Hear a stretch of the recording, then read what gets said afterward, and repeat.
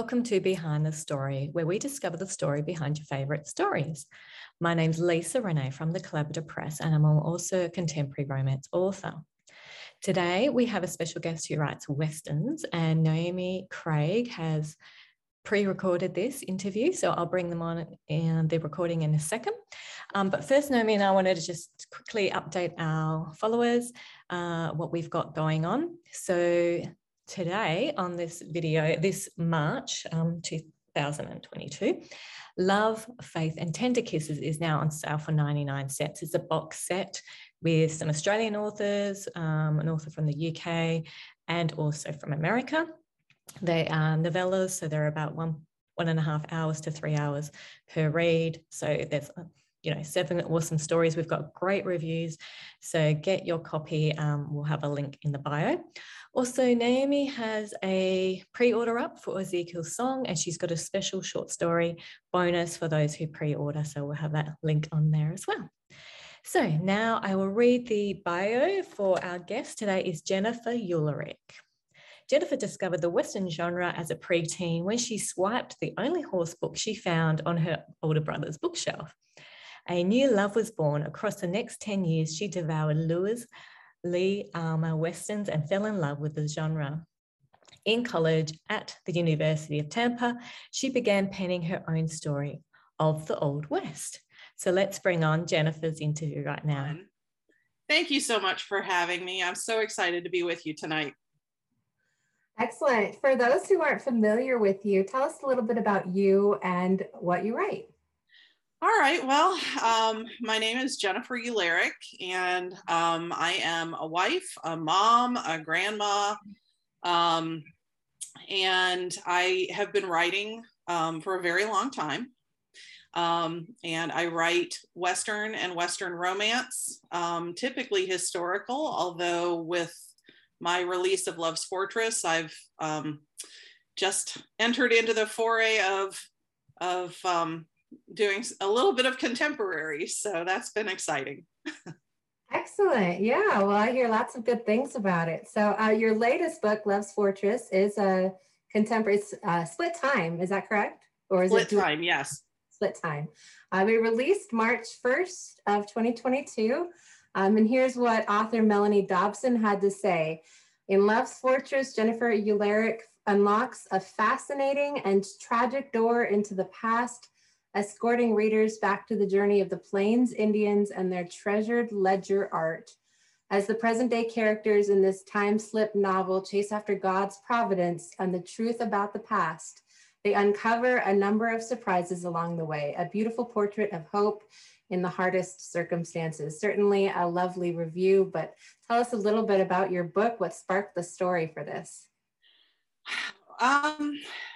With my love of the Western genre, and I've always been fascinated by the Native American cultures, the Plains Indians and things. And so I'm always interested in sites that deal with, the Native American history or Western history. And when I was on my honeymoon 15 years ago, my husband and I went up to St. Augustine for a long weekend. And we were walking around the fort, the Castillo de San Marcos fort, which was built by the Spanish in the 1600s.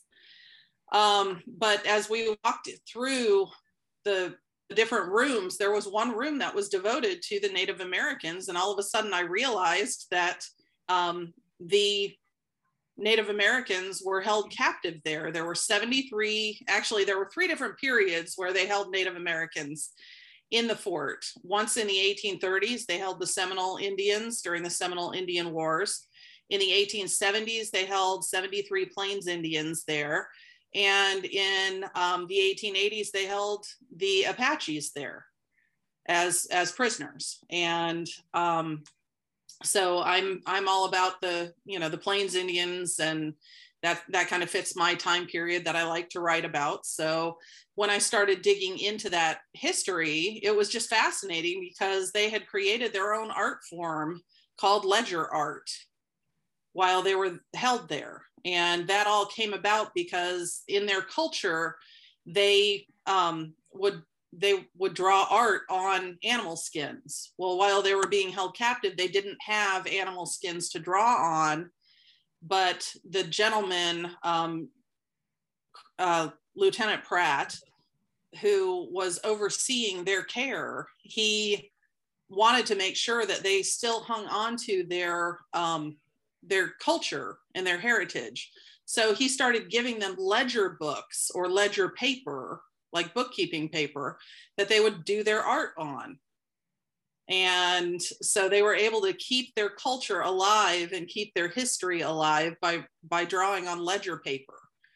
Wow. And they actually would take some of those pictures and they would sell them to the tourists and things that came to St. Augustine, who would come to the fort and want to meet the Plains Indians. So it was a fascinating piece of history, and I always knew that I wanted to write a story about it, but I just didn't have the right vehicle yet. Right. So. Well, and speaking of that, Love's Fortress is book 7 out of the 9-book series, Doors to the Past. So yes. How did you get involved with the Doors to the Past, and tell us a little bit about that series? Well, that series is, it's a dual timeline series. So each story has at least two timelines, one in the past and typically one in the present contemporary story, although some are 2 past stories, one more contemporary than the other. Each story has to revolve around a historical landmark. So in my case, it's the Castillo de San Marcos, or it was also known as Fort Marion in the 1870s. And then each book also needed to include a historic event or newsworthy event that would kind of tie the 2 timelines together. So some of the other books in the series dealt with the Golden Gate Bridge. I believe one of them deals with the Alamo, the different hotels, historic hotels and things like that. So when I found out about that particular series that Barbara was doing, I asked my editor, Becky, if I would be able to put in a proposal for it. And she said, sure. So I actually put in 2 different ideas, and that was the one that she chose. Oh, how cool. I love that. So is there anything that you edited out of the book? Yes, about 17,000 words. And we talked about that before we started recording. Did you say for like a special bonus chapter, or it just was random words? It was just, having done so many novellas in my career so far, I've learned how to chop a lot of words, and I don't do it in large chunks. I tend to do it in just a word here and a word there. Yeah. 2 or 3 words out of every sentence over the course of the story adds up. So unfortunately, there's not anything big enough that I could use as extra scenes, but but also out of the history that I researched, there were some things that I would have liked to have put in the story that I didn't get the chance to. Yeah. One of them was there was actually a female Indian that was incarcerated during that 3-year span, and her name was Mochi. And out of all of the 73 prisoners that were held there, she was one of the few who did not attempt to integrate into the white culture. That was one of the things that they required, was that these men, they were trying to,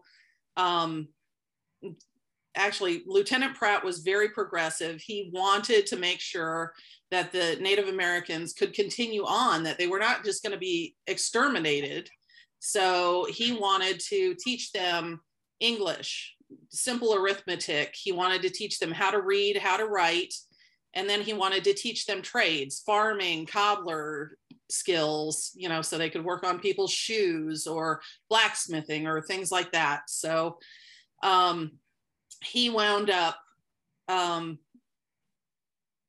taking them, and he put them into school for a few hours each day, and then taught them all these skills and things like that. And she was one of the only Indians, Mochi was, who would not cooperate.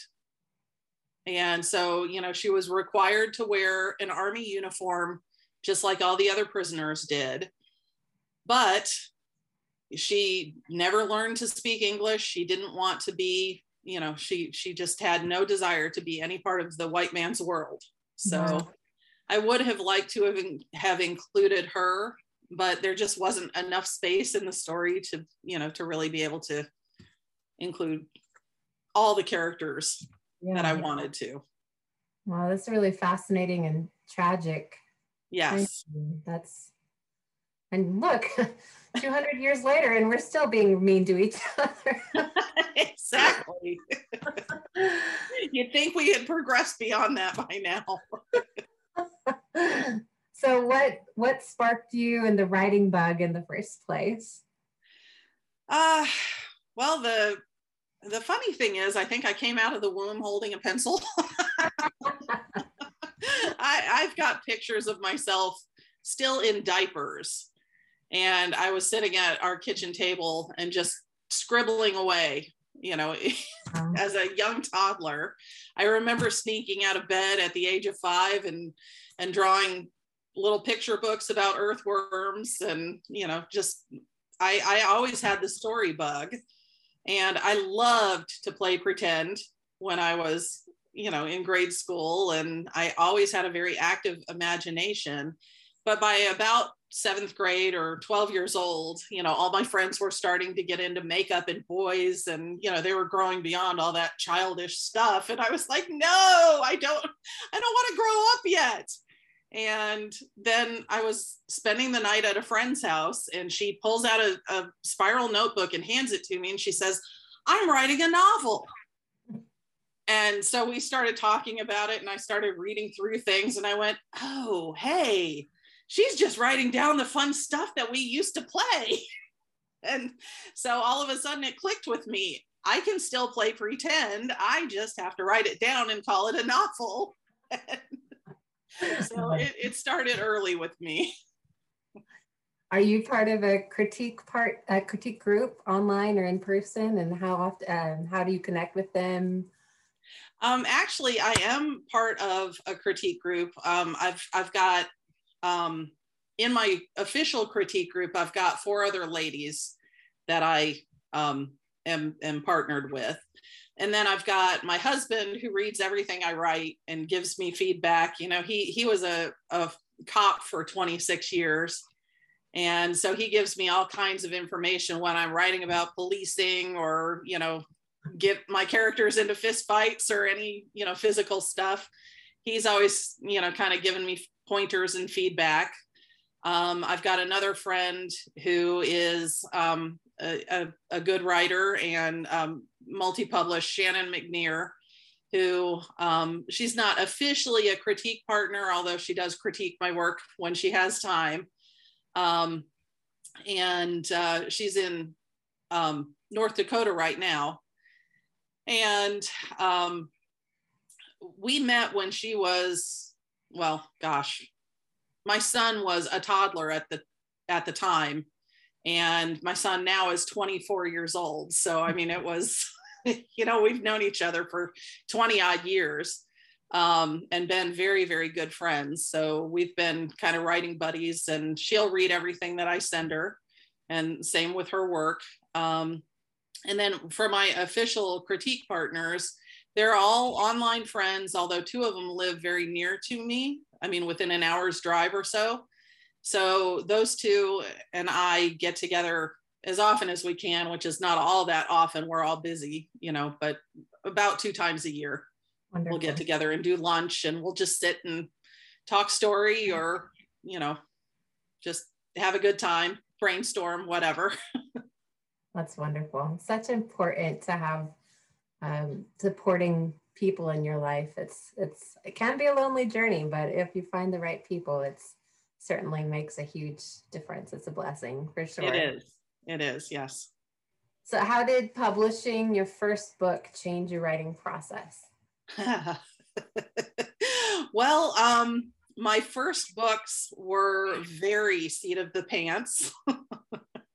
And they took a very long time. Actually, the first one that I really focused on took me 6 years to write and 4 years to edit.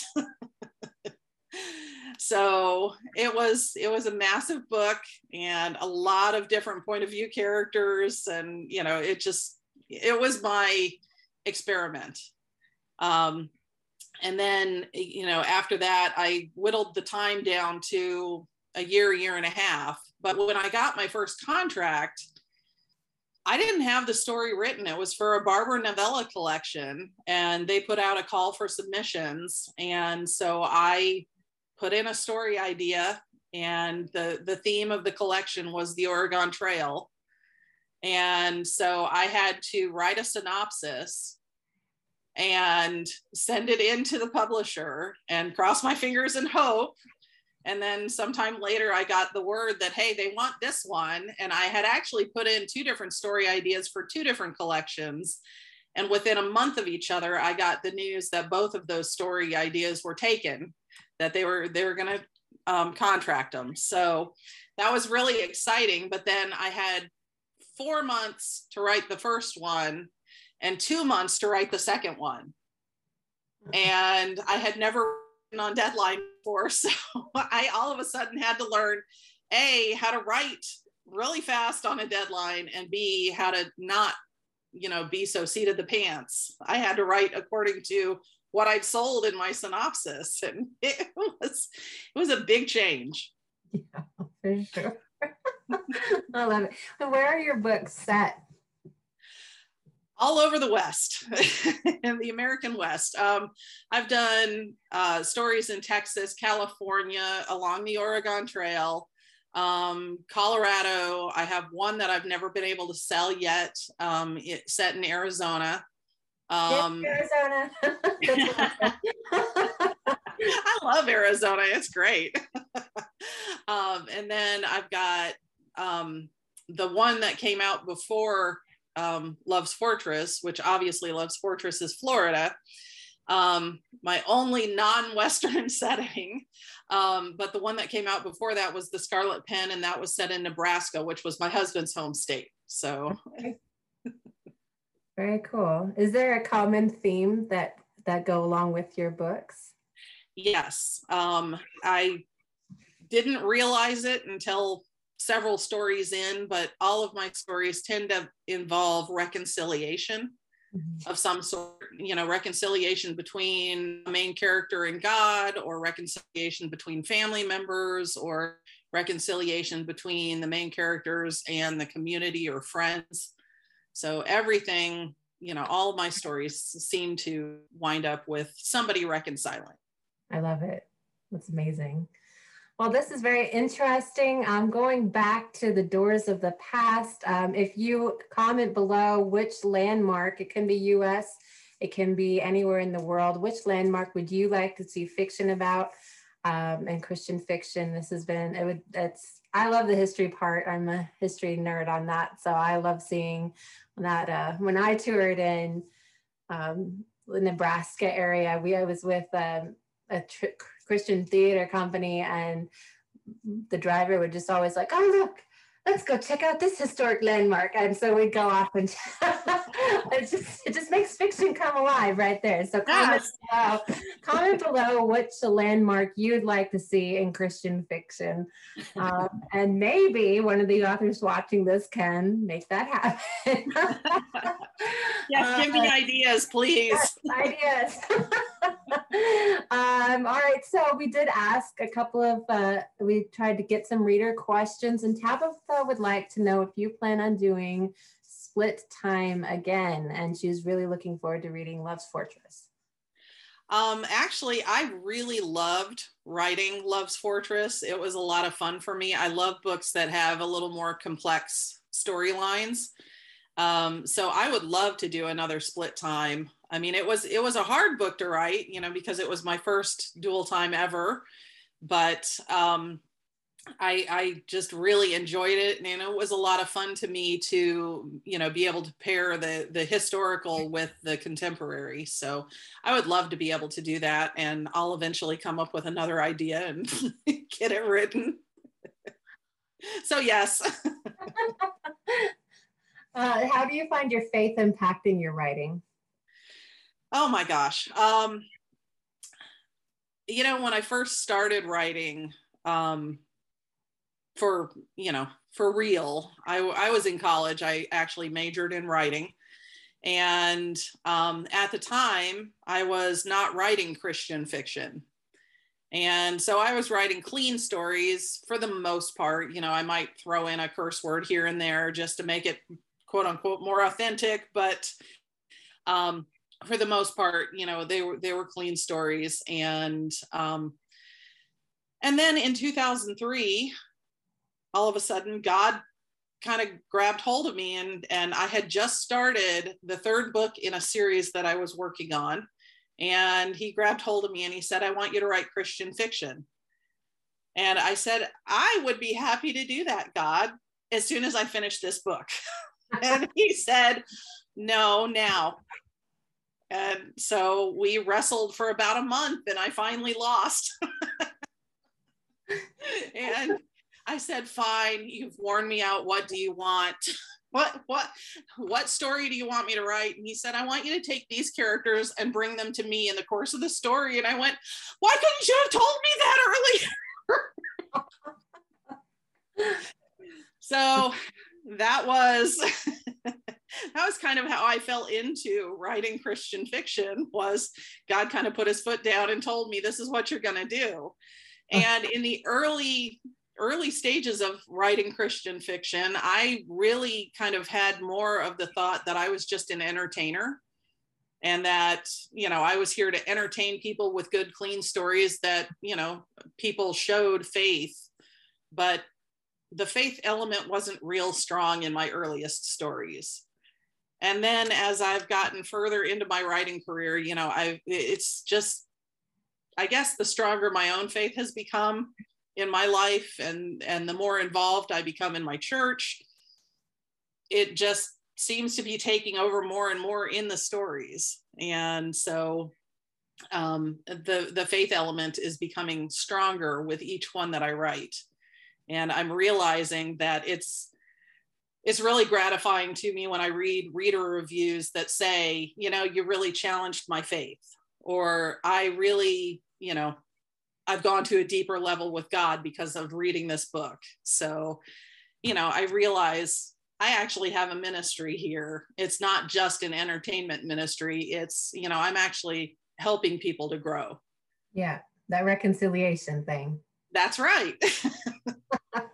So what advice would you give to many years ago, Jen, as she's writing her first book, or the first one that's contracted? What advice would you give to yourself now? You know what?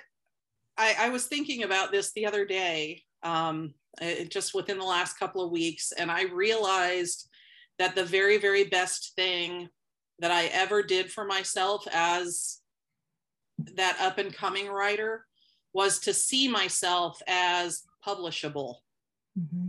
And to never think, just because I got, I didn't win a contest, or just because my writing doesn't measure up to this one or that one yet, or I got a rejection or whatever, that I'm not publishable. That's not the case. I have always looked at myself as, I am publishable. Maybe I'm not yet, but I will be. And so I've always had that mindset of, I just haven't gotten there yet, but I will be. And so I've always looked at myself as, that's where I'm going. And I just kind of set my eyes off in the distance and said, that's the direction I'm going. And I'm just going to keep going until I get there. So that's really what I would recommend to anybody who's pursuing that dream of, trying to get published, is set your eye on the goal and don't look back, don't look around, just keep moving forward and you will get there. Excellent advice. So how would you describe yourself in 3 words? No. This I am happy. 17,000 words over. Let's go for 3. I am happy. I am goofy, and I am kind. I love it. That's awesome. So you have a favorite country that you would travel anywhere to? It is so hard to boil it down because there are so many places I would love to go. If I had to pick one, I would say Israel would be my top. But I would also have Ireland and Australia. Those are my top 3, I think. That's right. Shout out to Lisa, who's not even here right now. No, that's all right.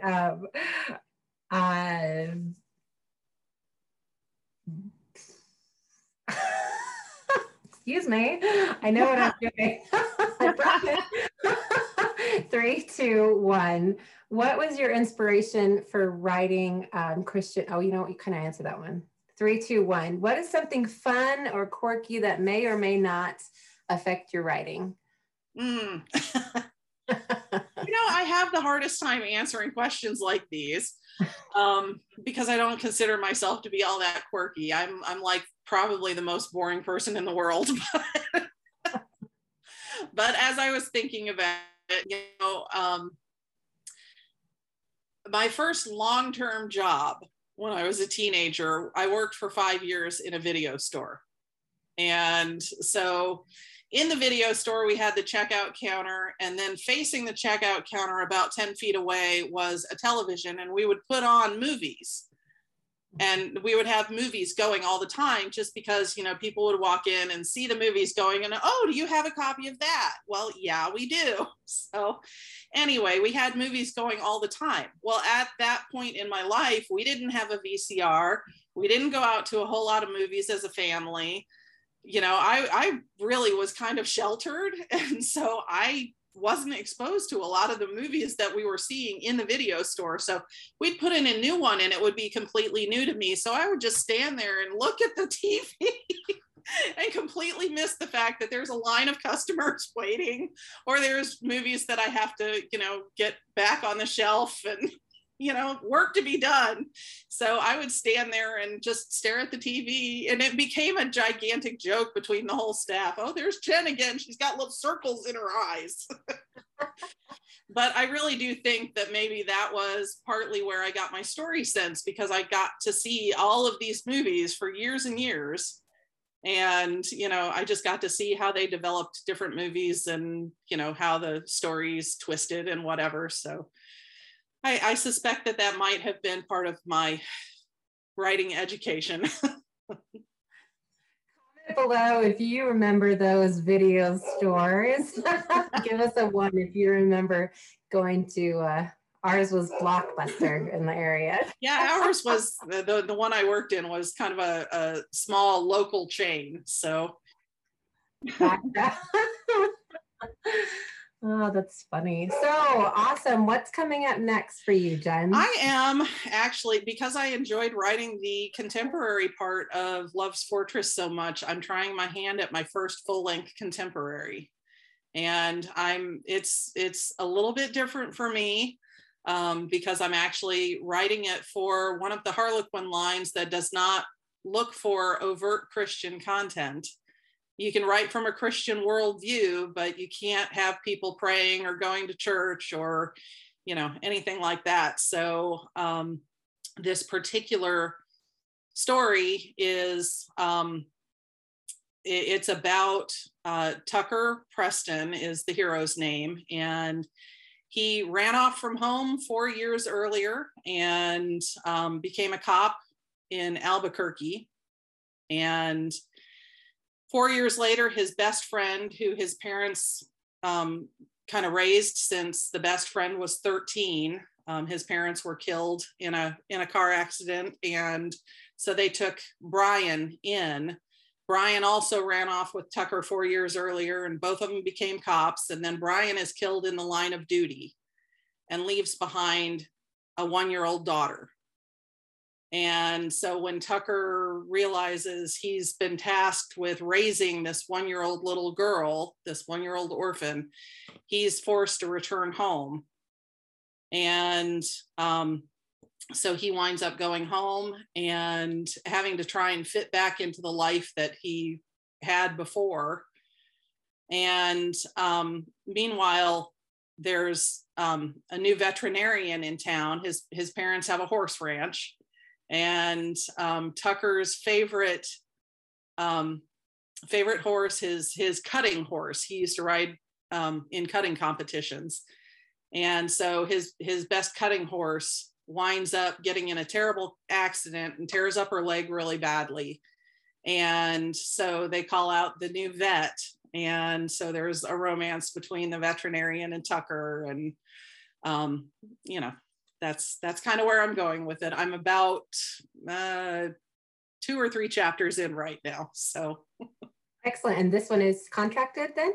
No, it's not contracted. I'm trying to get a foot in the door with Harlequin. So, it's, I have to write the story first. This is the first one.